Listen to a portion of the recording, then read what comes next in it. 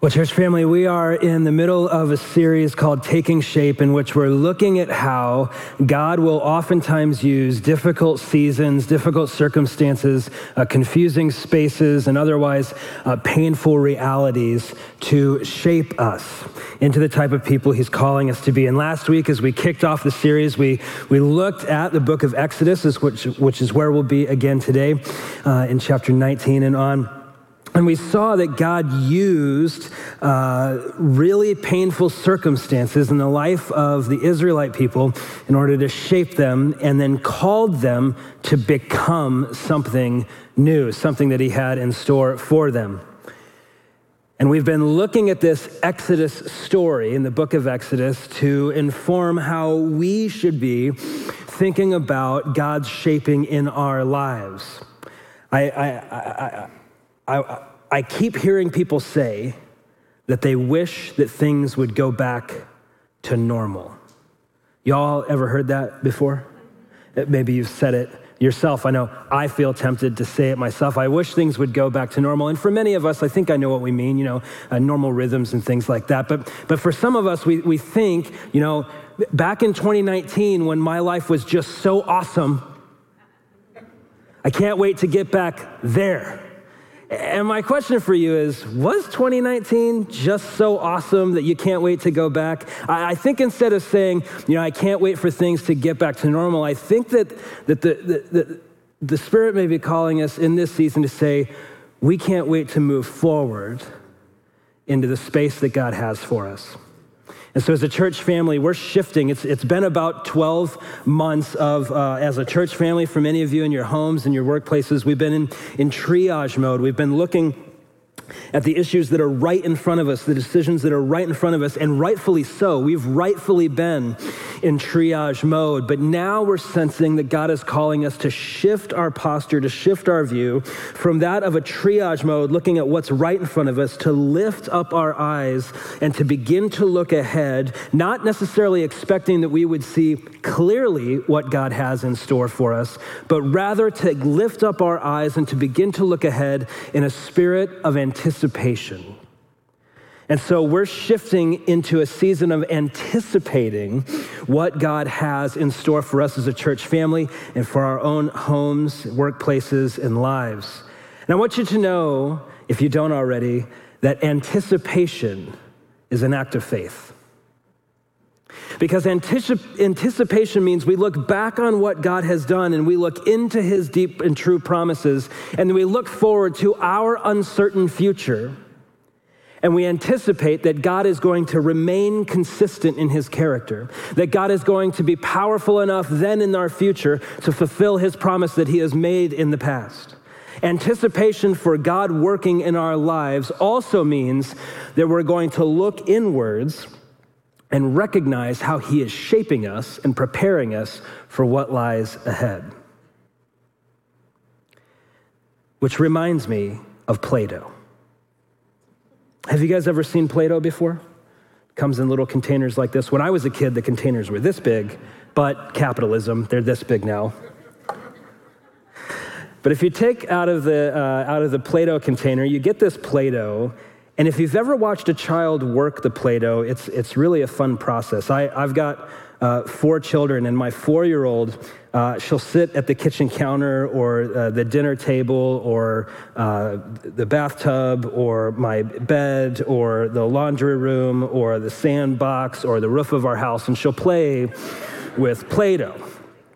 She was one day sitting at the kitchen counter, and she took the Play-Doh out, and then she began to do something which I think every kid does with Play-Doh. They begin to mold it. You guys ever seen this phenomenon? They begin to shape the Play-Doh, and they begin to do violence to the Play-Doh. They're just beating the crap out of the Play-Doh, and they're moving the Play-Doh around, and they're shaping the Play-Doh. And I wonder sometimes, what must it be like to be Play-Doh in the hands of a 4-year-old? It must be disconcerting. It must be uncomfortable. It must be frustrating. It must be scary. It must be uncertain and confusing. It might be even disappointing. But if you've ever watched a child work the Play-Doh, Though they're doing violence, so to speak, though they're doing work onto the Play-Doh, they're using their strength and their power to shape and to mold the Play-Doh. And while the Play-Doh may not feel comfortable in the process, one of the things that you begin to realize that it requires that shaping work in order to make the Play-Doh have deeper value than just a bunch of wheat and water from a yellow tub. You see, Play-Doh becomes something beautiful when the hands of the potter or the artist form it into something wonderful. And my daughter formed something that looked kind of like this. Now, what was once just Play-Doh became something special to me. I said, "Honey, what's that?" She said, "It's a heart." "Why did you make a heart?" "Because I love you, Daddy." And that's why she's my favorite child. But you see, even though it took work, it took pressure, it took even removal, it took shaping, even though the clay may not like the process is required in order to shape it into what God has in store. It cannot become a symbol of beauty. It cannot become a powerful tool of communicating God's love and grace without the pressure, the pain, the confusion, the frustration, the shaping. You see, as far as I understand the scriptures, though this year has been difficult, it is clear to me that God is shaping you for a purpose. In fact, I'd like to just prove it to you, if you don't mind. If you would, please breathe in and then out. You see, breath is a reminder, moment by moment. Breath is a reminder that God is not through with me yet. And as long as you still draw air into your lungs, God ain't through with you neither. Which means that God is still in the process of shaping you into what he has in store for your future. This last year has been kind of a pain, no? Anyone want to testify? Amen, right? And there's been so much frustration and confusion, and I'm like, frankly, honestly, fam, like I'm still in the process of kind of working through all the trauma and loss that I've experienced, not only in my role and in my family, my personal life. I mean, there just seems to be so much. I'm still in process. Like, I'm not done with this season yet. And I know that there's vaccines that are hitting the shelves, and I know that different states are removing face mask orders and all that business, but I feel like regardless of what's going on out there, in here, I know that I ain't even close to being done. And yet in this space, I'm anticipating that God has a purpose for this season to shape me into what he wants me to become in the future. And I know that it's good because he is good. And so how do we, right? This is the frustrating part. When you're in the middle of being shaped, you can't see it, right? When you're in the process of being formed, there's no comfort in seeing the end that God has in store for you yet. You can't even see past the moment that you're in. Have you guys ever been in that space? And so let's look back to how God has been at work in the life of his people and see if we can't discern some truth. We're going to be in Exodus chapter 19. And where we're going to pick up the story is this, that God has chosen, in the book of Genesis, God chose a family from this dude named Abraham. And he made a promise to Abraham that he would make out of Abraham a great nation. And the point of the nation would be to bless all the nations of the earth. But he starts by making Abraham a family. And so there's Abraham, and then his son Isaac, and then his son Jacob. And Jacob had a bunch of kids. But then there was a famine that struck the land, and Jacob and his family Jacob's family went to Egypt because there was food there, and that's where you go when there's a famine in the land. And They go to Egypt and they live there for hundreds of years and they flourish. They begin to multiply. In fact, God is so good to his people, the Israelites, in this land of Egypt that it scares the pants off of the king of Egypt. The Pharaoh, the king of Egypt, is so concerned that he's going to lose his power that he orders that all of the Israelites would be enslaved. So what's going to happen to God's promises to make out of Abraham's family a great people, to be a blessing to all the other peoples when they're enslaved? This looks like it's the end of the line. But then God does a miracle. God does a move, like we just sang about a moment ago. And he works through this leader called Moses, who goes and stands before Pharaoh and says, "Let my people..." You guys have seen the movie, good. And so they go from slavery. Now, TV timeout. If you're enslaved, I just want you to imagine you're back in Egypt, you're enslaved, and then you hear that there's going to be redemption. You hear that God is going to release the captives. And you think, don't you, that where you're headed is like Awesomeville, right? God's made this promise. I'm going to redeem you. I'm going to bring you up out of this slavery in Egypt. And then you, as a person who's now being promised this redemption, you might be thinking it's just, we're going to head out. We're going to go into some land and we're going to continue to be fruitful and multiply and everything's going to be awesome.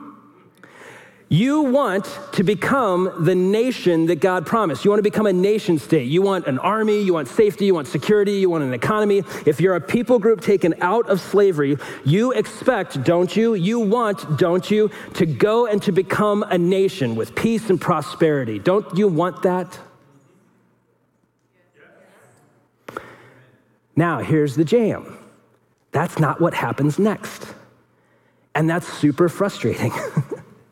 Right? You see in the text that God takes his people from a family and then they're enslaved by Egypt. And then instead of calling them out to immediately be a nation, he takes them through the Sinai wilderness, a desert. Have you guys ever experienced desert life before?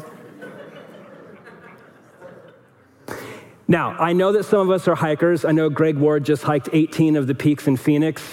He's a superhuman person, good friend of mine. But for most of us, isn't walking around in the desert a drag? I mean, I get the morning hikes and the pictures with the sunset and God's canvas and all that business. But if you're out there for like 5 days with no rations, are you having a good time? Right? 5 days, no rations, wandering around the desert. Are you doing selfies with, blessed be the Lord? No, the desert is a horrible place to be for a long period of time, Phoenicians. He takes them to the wilderness, and he leads them through this process in the wilderness before he makes of them into a great nation. He does so by taking them through his workshop. Not woodshed, that's different. Workshop. He takes them through his workshop of the wilderness. And through his workshop, Carmen Imes, who's an Old Testament professor, says, the Sinai wilderness is the workshop of Israel's becoming. The pain, the confusion, the frustration, the fear, the anger, the disappointment, the sadness and loss, the wilderness is the place of our becoming. Whatever God is making us into, he uses the wilderness to shape us. And so we're going to pick it up in Exodus 19. Check this out. So in the 3rd month, from the very day the Israelites left the land of Egypt, remember what was their status in Egypt? Slaves. Okay, great. They came to the Sinai wilderness, and everyone gasped, right? They're in the wilderness, right? We want to become a nation, but where are we? Wilderness. Now, I know you guys already know this, but I just want to remind us that one of the common themes in Scripture is the wilderness. One of the common scenes in Scripture is wilderness. And wilderness is known for being the place of confusion, frustration, disappointment, anger, sadness, and loss. It's a place of unsettledness. The wilderness is always viewed as a place of death looming around every corner, a place of hopelessness, a place of despair. The desert is not in the Scriptures viewed as a place of parties and surplus. You guys with me so far? So every time you see a scene of the wilderness, you should be thinking, okay, this is going to be painful. Now, there's another common scene. I know you guys already know this because you guys scored 100 on Bible trivia at last night's party. You guys play Bible trivia at the parties you go to, right? Maybe it's just me. Okay, boring pastor doesn't get invited to a lot of parties. You know that wilderness is a scene that's going to tell you that something painful is going to happen, but mountaintops are also a scene. Mountaintops are used in Scripture as a scene to tell you or to inform you that God is about to do a move, that God is about to speak. In fact, have you guys ever heard the phrase a mountaintop experience? That God is going to speak in such a fresh way in this moment that we need to zoom in and pay attention. So when you see a mountaintop, we're supposed to do this. And we're going to expect God to speak. And when we see a wilderness, we go like this. Oh, no. Now, on occasion, the wilderness and the mountaintop meet. And when they meet, boy, you should really expect something's going to happen. Let's take a look. You feel this is all a setup, right? You guys are getting that, right? Okay. The Sinai wilderness.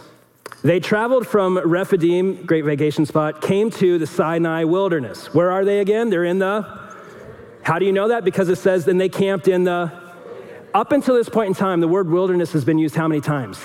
3 times. 3 times. We're only a couple verses in, and already 3 times the author is screaming at you what?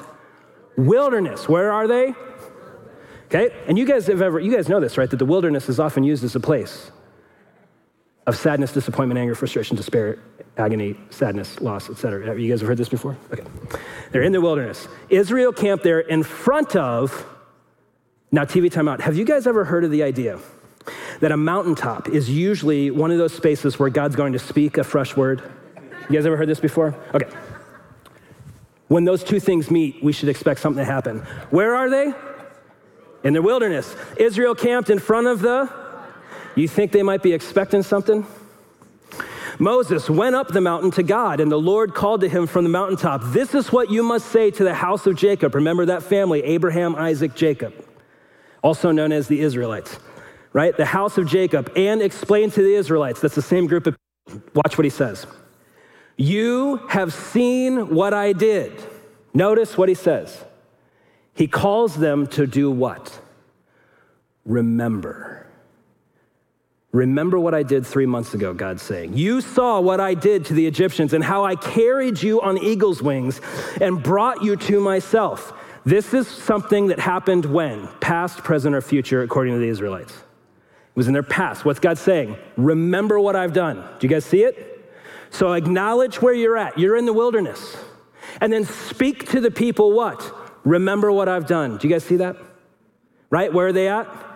They're in the wilderness. And they camp in front of the mountain. They're acknowledging they're in the wilderness. And then 2, they remember what God has done.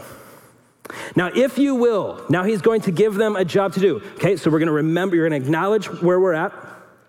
We're going to remember what I've done, what God has done. And now I'm going to give you an assignment. Notice what he says. If you will, what? Carefully listen to me and keep my covenant. You will be my own possession out of all the peoples. By the way, that language of possession, I know that has a negative connotation, especially in America, but this is like God's treasured, beloved possession. This is a communication of love. You'll be my treasured possession. You will be my treasured possession out of all of the peoples, although the whole earth is mine. I love this. I love how God, every now and again, you're zooming in, and he's just like, P.S., every square inch of the cosmos is mine. What's your problem? Although the whole earth is mine. And you will be. Now he's going to, okay, so what he's done so far is we're acknowledging where we're at. We're in the wilderness. And then we're to remember what God has done. Remember how I brought you out of Egypt.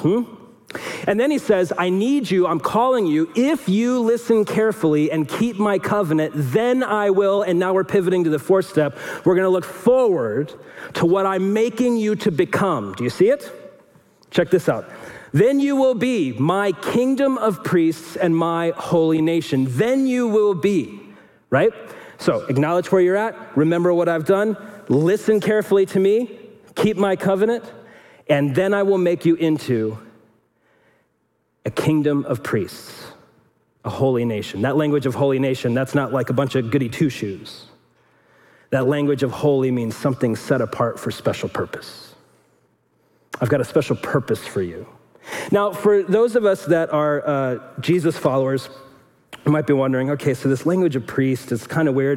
And for those of us that are still trying to figure out who Jesus is, maybe you're here today, this is the first time you've been inside of a church in forever or ever, and you're just maybe wondering, does Jesus have anything for me? I can't say just loudly enough, Jesus loves you so much. And no matter where you've been and no matter where you're going, you are welcome here in this church family as we all strive to follow Jesus together. And I would just love it if you would be a part of this series. During this series, we're going to take a look at how God works in people's lives through painful circumstances. I'd love for you to continue on in this. You're so welcome here. For those of us that are Jesus followers, maybe we're familiar with religion or we're familiar with different Christian traditions, and we think, we're a Bible church, Caleb. We're non-denominational, the cool church, which doesn't exist. There's no such thing as a cool church. Right? You guys know that, right? It's like cool debate team. It's categorical. Okay. So, sorry for those of us that I was on the debate team, obviously. We don't do priests, right? We have pastors or reverends or ministers, but for many of us, we think, the priest, that's kind of like that's what like our Catholic brothers and sisters do, or maybe our Lutheran brothers and sisters. I mean, we're Anglicans, we're a Bible church. We don't do priests. And I can't say loudly enough, yes, we do. And here's a spoiler alert, it's you. And I'd like to prove it to you. Now, before I prove it to you, I am going to prove it to you. But before I do that, I want to just ask, do y'all know what a priest does? There's so much nuance to this, but one of the things that's clear to me in Scripture is that if you were just to sum it up, the job of a priest is to represent God to the people and represent the people to God. The job of a priest is to represent God to the people and the people to God. The job of a priest is to, through their lifestyle, through their actions, through their attitudes, through how they engage with other people, is to reflect the goodness, the grace, the glory of God to the people, and to represent the people to God, to pray for the people, to go to God on the people's behalf. There's this like kind of weird Christianese word that some people say, maybe you heard it before. It's called intercessory prayer. To intercede. It's this language of, on someone else's behalf, I'm going to pray. That's part of the role of the priest. The priest represents God to the people through their life, through their attitudes, through their actions, and represents the people to God through prayer. Praying for others, praying for those in our lives, praying for our community. That's the priestly function.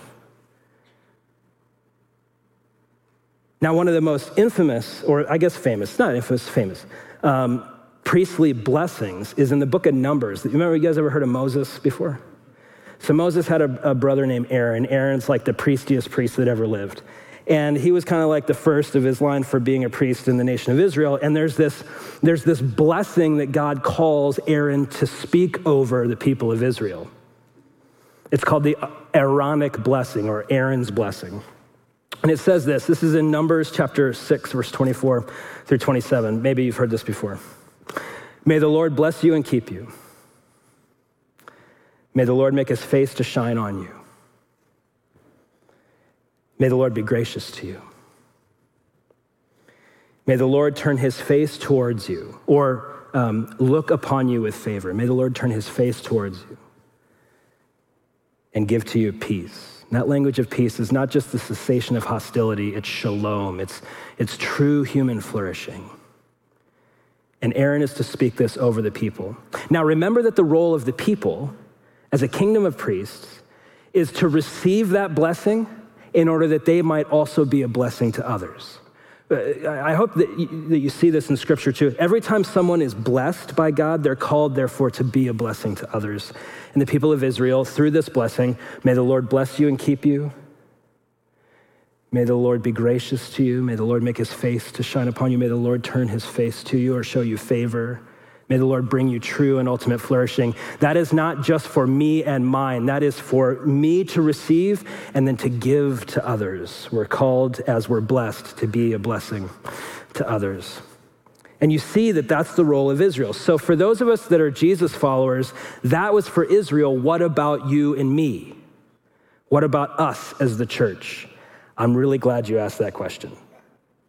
In 1 Peter, which Peter was a pastor, he was a Jesus follower, he writes to a local church family, and this is what he says to this local church of Jesus followers. Stop me if you've heard this before. You guys heard anything like this before? See if anything sounds familiar. But you, church, are a chosen race, a royal priesthood, a holy nation, a nation set apart, a people and ethnos set apart for God's specific purpose, a people for his possession, his treasured and beloved. Do you see what Peter's doing?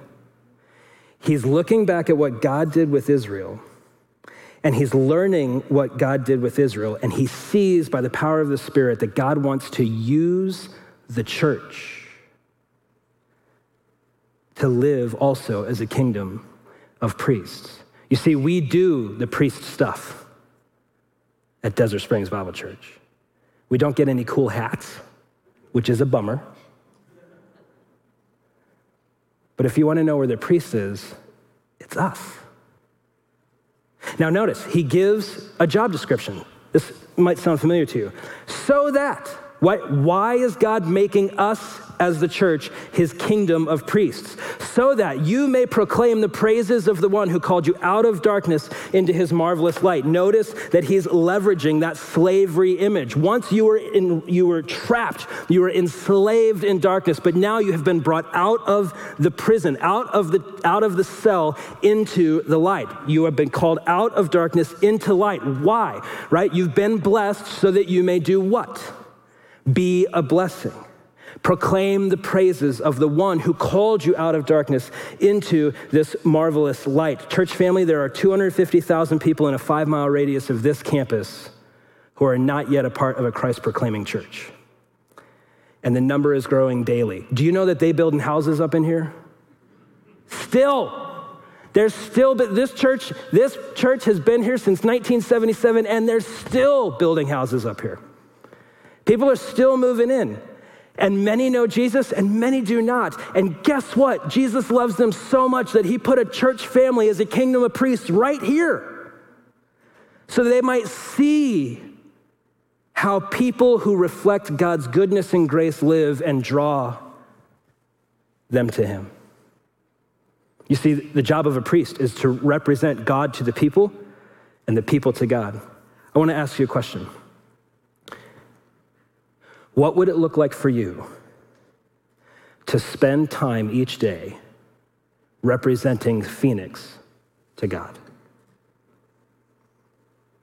And what would it like for you to spend time out of each day representing God to the people in your life? I don't know what the next month holds. I don't know what the next week holds. I don't even know what I'm doing for lunch. But I know this.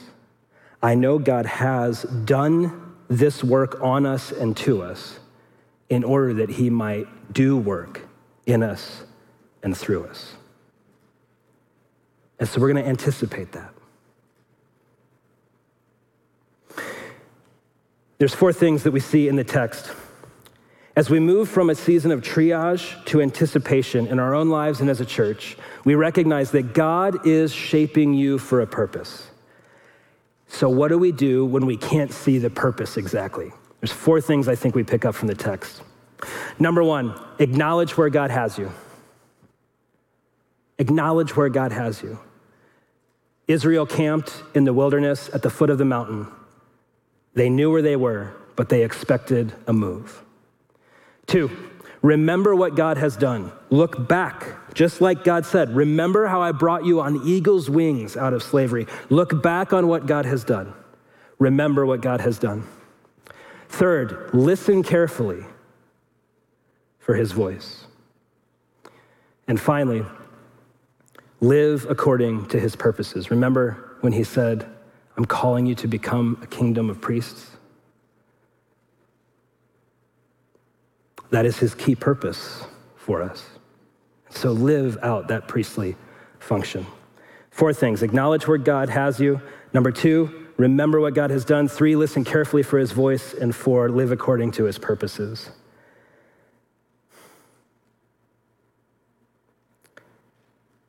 We are all about helping you take your next step. You've heard us say that multiple times, I hope. And one of the key next steps, this is kind of how we understand Scripture to be leading us and guiding us, next steps that Jesus followers can take. It's what we're using for now. It's not perfect, but one of the things that we see consistently in Scripture is that God shapes us for a purpose, and one of those purposes is to serve compassionately in our area of gifting. And I'm so proud and honored of our Celebrate Recovery ministry and our Mending the Soul ministry and the leaders that give of their time, their energy, and their resources, and frankly, their emotional energy to minister in this way and bring healing into people's lives. It's so important. And so thank you so much for your service. And there are many of us who are like, well, I don't know if God's calling me to do that or something else. Maybe we're still in the middle trying to figure out how God's wired us, how he's calling us, how he's shaped us in order that we might live out that priestly role.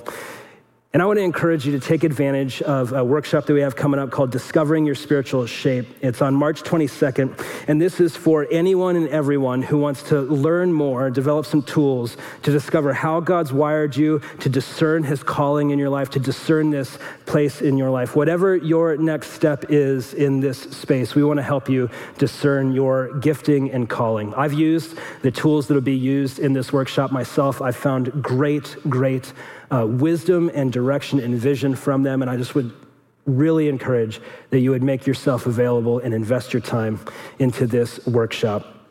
I also want to say that in the back of the seat in front of you, for those of you that are here in the room, for those online, you can visit our website, dsbc.church/next for more information, or you can text into the number on the screen. But for those of you that are in the room, I'm going to ask that everyone, please, in the back of the seat in front of you, there's a next step card. Would you take that card out, even if you don't plan on using it, even if you're going to make a paper airplane out of it or throw it at one of your neighbors after the service? If you would please grab that next steps card. I'm going to ask that you would take that and just pray over how God might be calling you to take your next step. And if you'd like to, if he calls you to, or if you'd like to take advantage, you can fill that out on the backside. And I know at the bottom it says drop it in the offering basket or direct and connect, but Rona, we've got to change our plans. If you would please place that in the metal boxes next to the doors on your way out. We are committed as a leadership team to helping to equip and empower everyone who follows Jesus to step into these places and spaces, to step into God's calling in your life.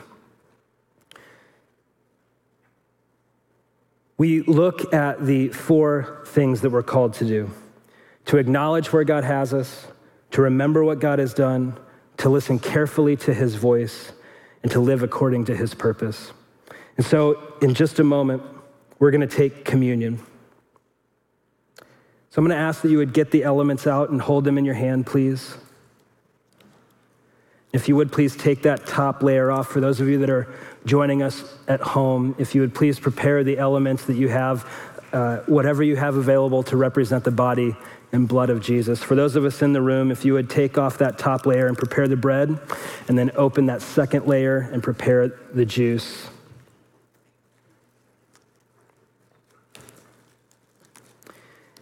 And we're going to spend a little time multitasking, putting into practice those 4 lessons that we learned. I'm going to pray for us here in a moment, and then we're going to take communion together, and I'll lead us through that. As I'm praying, I'm going to ask you to do something. I'm going to ask that you would quietly, wherever you're at, acknowledge to the Lord that you recognize where he has you. For many of us, this season has been so chaotic, we haven't even realized where we're at today. And so we're going to quietly spend a moment, and just wherever you're at in your seats, quietly to the Lord, would you say something to the tune of, Lord, I acknowledge where you have me today. And then I'm going to pray for us. And so would you please reflect quietly in this moment, Lord, I acknowledge where you have me today.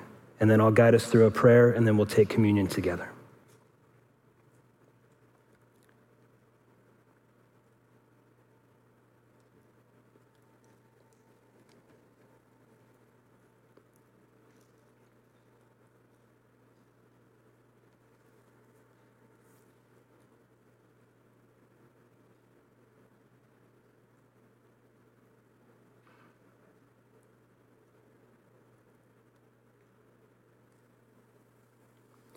Lord, this 12 months for many of us, perhaps most, if not all of us, has proven to be one of the most difficult seasons in our lives.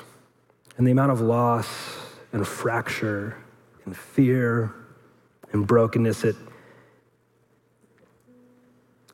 covers us like a cloud oftentimes. Many of us, we can't even name it. We just sense this ambiguous loss. But we recognize and acknowledge where you have us. And if that space is a desert space, Lord, we know that you are still good.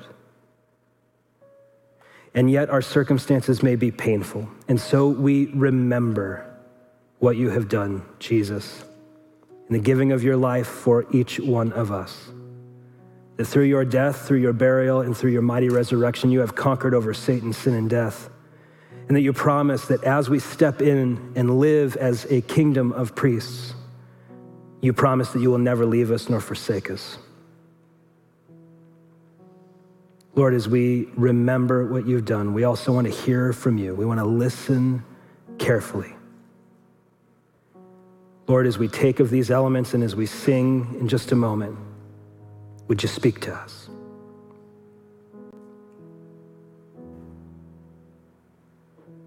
Amen.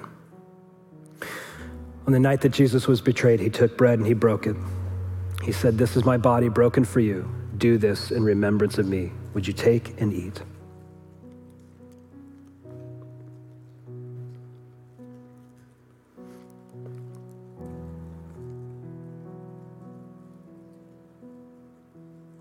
In a moment, we're going to take of the juice. And as the flavor hits your tongue, would you allow the Lord to remind you of his goodness? In that same way, he took of the cup, and after giving thanks, he said, "This is my blood, poured out for you for the forgiveness of sins. Do this in remembrance of me." Would you take and would you drink?